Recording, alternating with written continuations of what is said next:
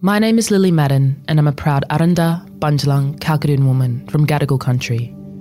The Daily Oz acknowledges that this podcast is recorded on the lands of the Gadigal people and pays respect to all Aboriginal and Torres Strait Islander nations. We pay our respects to the First Peoples of these countries, both past and present.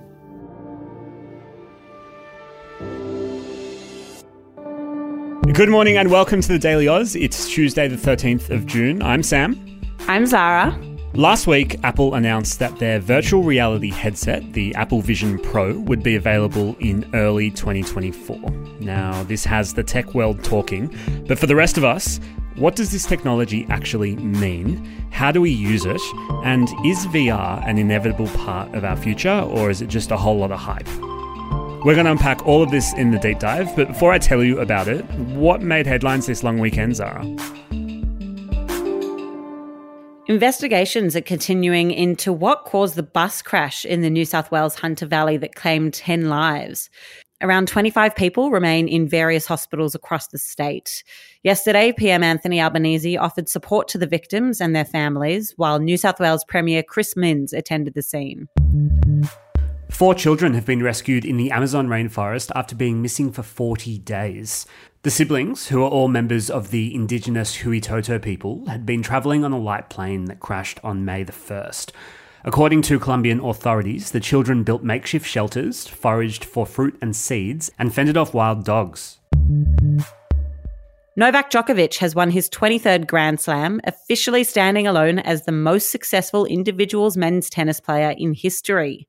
Djokovic is now tied with Serena Williams, with only Australian Margaret Court ahead of the pair on 24 individual titles. And today's good news, a university professor nicknamed Dr. Deep Sea has set a new record for the number of days living underwater, surfacing after 100 days beneath the surface. Dr. Joseph Duturi set a new record for the longest time living underwater without depressurization during his stay at Jules's Undersea Lodge, which is an underwater steel and glass hotel built 30 feet under the water off the coast of Florida. It was all part of an experiment to test the physical and mental limits of humans when they're isolated in a high-pressure environment.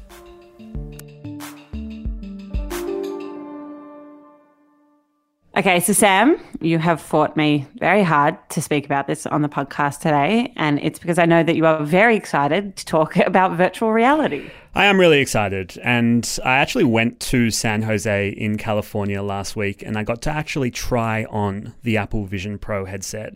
Now, before we get into a discussion about the future of our reality, I want to be really transparent up front and tell everyone that I was invited as a guest of Apple to try the product, and none of that will influence the content of this podcast. It's editorially independent. But I guess the reason why I was so keen to go was it's impossible to deny the significance of virtual reality in terms of how tech companies are imagining our future.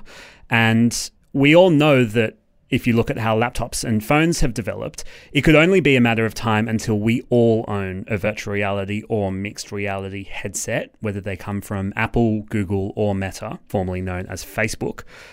But I didn't want to go into a product review. What I thought would be more helpful is to explore in a little bit more depth what virtual reality is and whether we actually are heading for this future where it'll be as commonplace in our lives as picking up a mobile phone.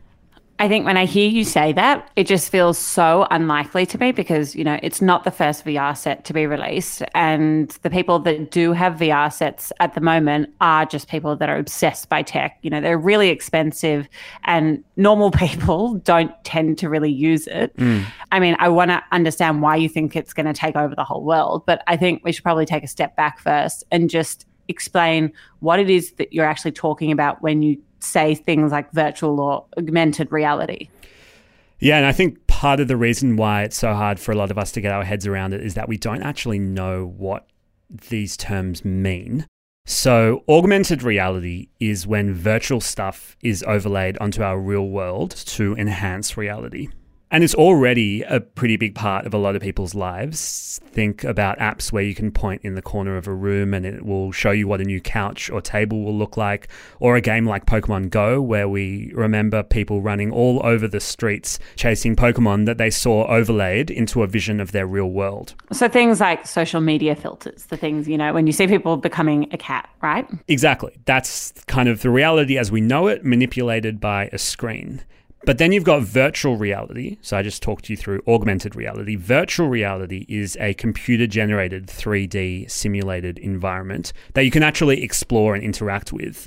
And this is where you usually have to use a VR headset or goggles. In the olden days, it was 3D glasses at IMAX was kind of getting you somewhat close to that.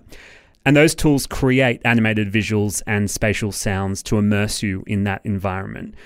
And the idea here is that it's realistic enough that you can suspend your current reality and belief and experience that world as real. Now, naturally, VR has mostly featured in gaming, and there are things also like flight simulating headsets that airlines use to train pilots. And then finally, there's the concept of mixed reality, which is kind of a blend of the virtual world with your real world. And you're in a mixed reality environment when you see these virtual objects in your living room or whatever real space you're in.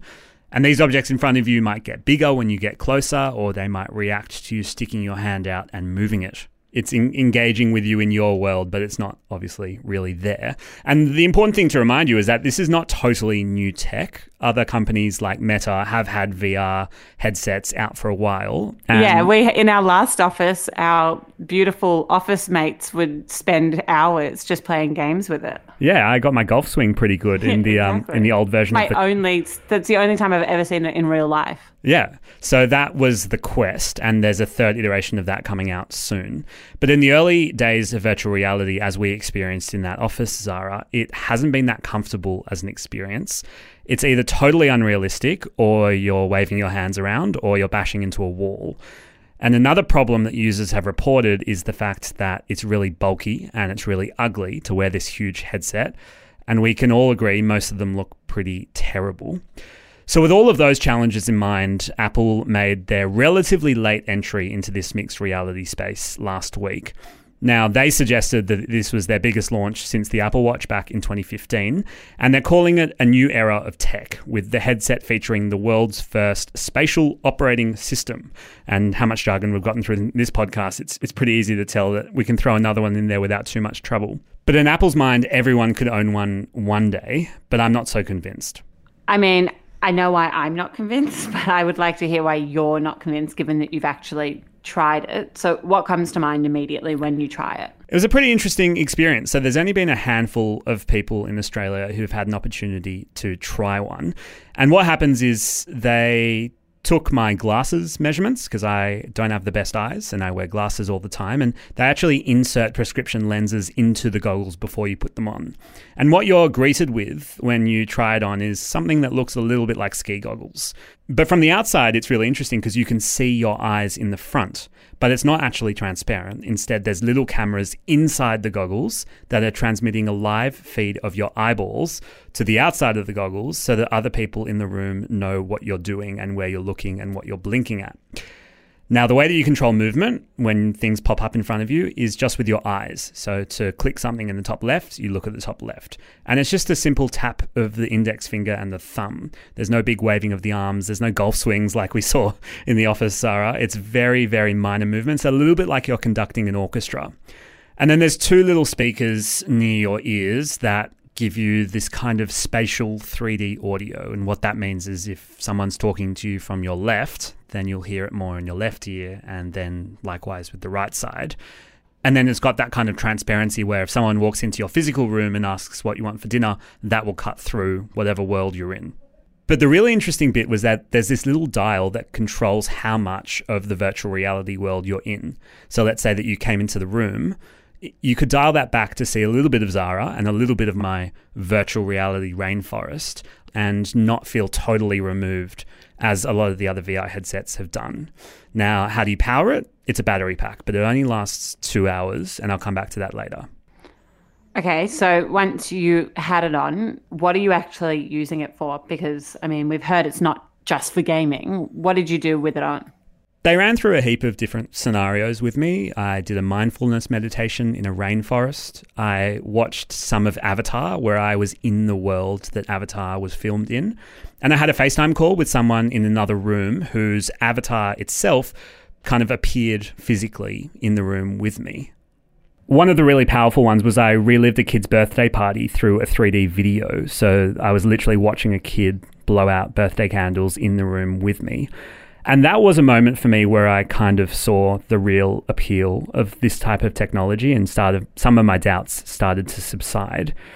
This went from novel to meaningful. Like, I was thinking about what this could mean for people who can capture memories with family members who later pass away and then can kind of relive this 3D moment, which itself was quite a confronting idea.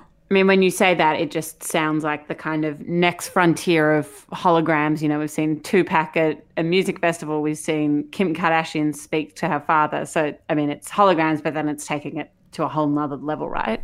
Yeah, and there's so much about this technology we don't know about. Let me kind of reflect on the good bits and the bad bits, because I think there's a lot of interesting lessons in it. I think the spatial photo idea and being able to capture real life is really exciting. And the thing that I kept thinking about was what it could do to news. So we could use this as a publication. You texted me saying we must come up with an idea for how to use this for news. It's incredible. I mean, we could, get people on board a rocket ship and show you new space tech advances. But there's also a bit of an ethical question for me there, because if we immersed you into a war zone to show you the evolving situation, that could have some serious mental health effects. So it's a really interesting part of this tech to explore. But the thing that really made the difference for me, and the good bit, I think, of this headset was the fact that I could toggle in and out of virtual reality. You and I have such a strong memory of our office buddies playing golf in a virtual reality world and just bashing into stuff. And I think this really does counter that problem. And I'm excited to see how it's used in some really meaningful ways. Yes, you can watch concerts and go to sports games, but I want to see how it's being used in medicine. I want to see how it's being used in architecture. I also think it's going to have a great impact for people with a disability, and I'm really excited to see how that tech is adapted. And I think I'm going to use that as a segue, because there you're talking about accessibility, but I mean, I think the biggest con about this is its sheer lack of accessibility, and that comes around its price point. This is the big issue, and there was an audible gasp at the launch when the price was released by Apple. It's currently set at $3,500 which in today's value is over 5,200 Australian dollars. We don't know the exact Australian market price for it until next year, but that's simply not affordable to most people. And it got me thinking that if you do see this as an opportunity to replace the family TV, and you're a family of 4, you're going to be forking out about $20,000 to make sure you can all watch something together with the Vision Pro. And to give you a sense of the competitive landscape, Meta's Quest device is around $500. Now, of course, Apple says that theirs is far superior. Whether it's $3,500 superior is yet to be seen. There's 2 other big negatives for me. The first is the battery life, and I think it's pretty easily fixed. But the battery life is only 2 hours, which is much shorter than most films. And the second issue is how it looks. So Apple have clearly done their best to make it not ugly. But this is not a subtle device. You look like you're wearing some hyper-tech ski goggles. And to get that beautiful vision of your kid blowing out birthday candles at the birthday party that I spoke of, you need to be the daggy person in the corner wearing the Vision Pro goggles at the birthday party to take the 3D video so that we can experience it later. And I just don't see a world where people are confidently walking around with these goggles on. Okay, so taking a step back from it all, do you think that this is actually something that could change our future? Or, I mean, is it something that only a very few select, tech elites will ever use? I think it's too early to tell. And I think people would have had similar discussions when the first typewriter was released and then when the first desktop computer was released, when the first iPhone was released. We're going to need to see what happens in the kind of decade to come. But something does need to happen on the cost side until it can be adopted by the majority of the population. We wouldn't have iPhones if they were $5,000 each. And I'm also yet to be convinced that this is a device that people would wear around other people. But in saying all of that, this is the start of a new wave of technology, and it will take time, But I do think, Zara, that you are going to have one in 10 years. Well, look forward to sitting on this podcast in 10 years' time and no longer young people talking about if we are using them. Being beamed into lounge rooms all over the country. What a vision. Thanks for joining us on The Daily Oz. If you learnt something from today's episode, don't forget to hit subscribe so there's a TDA episode waiting for you every weekday morning. We'll be back again tomorrow, but until then, have a fabulous day.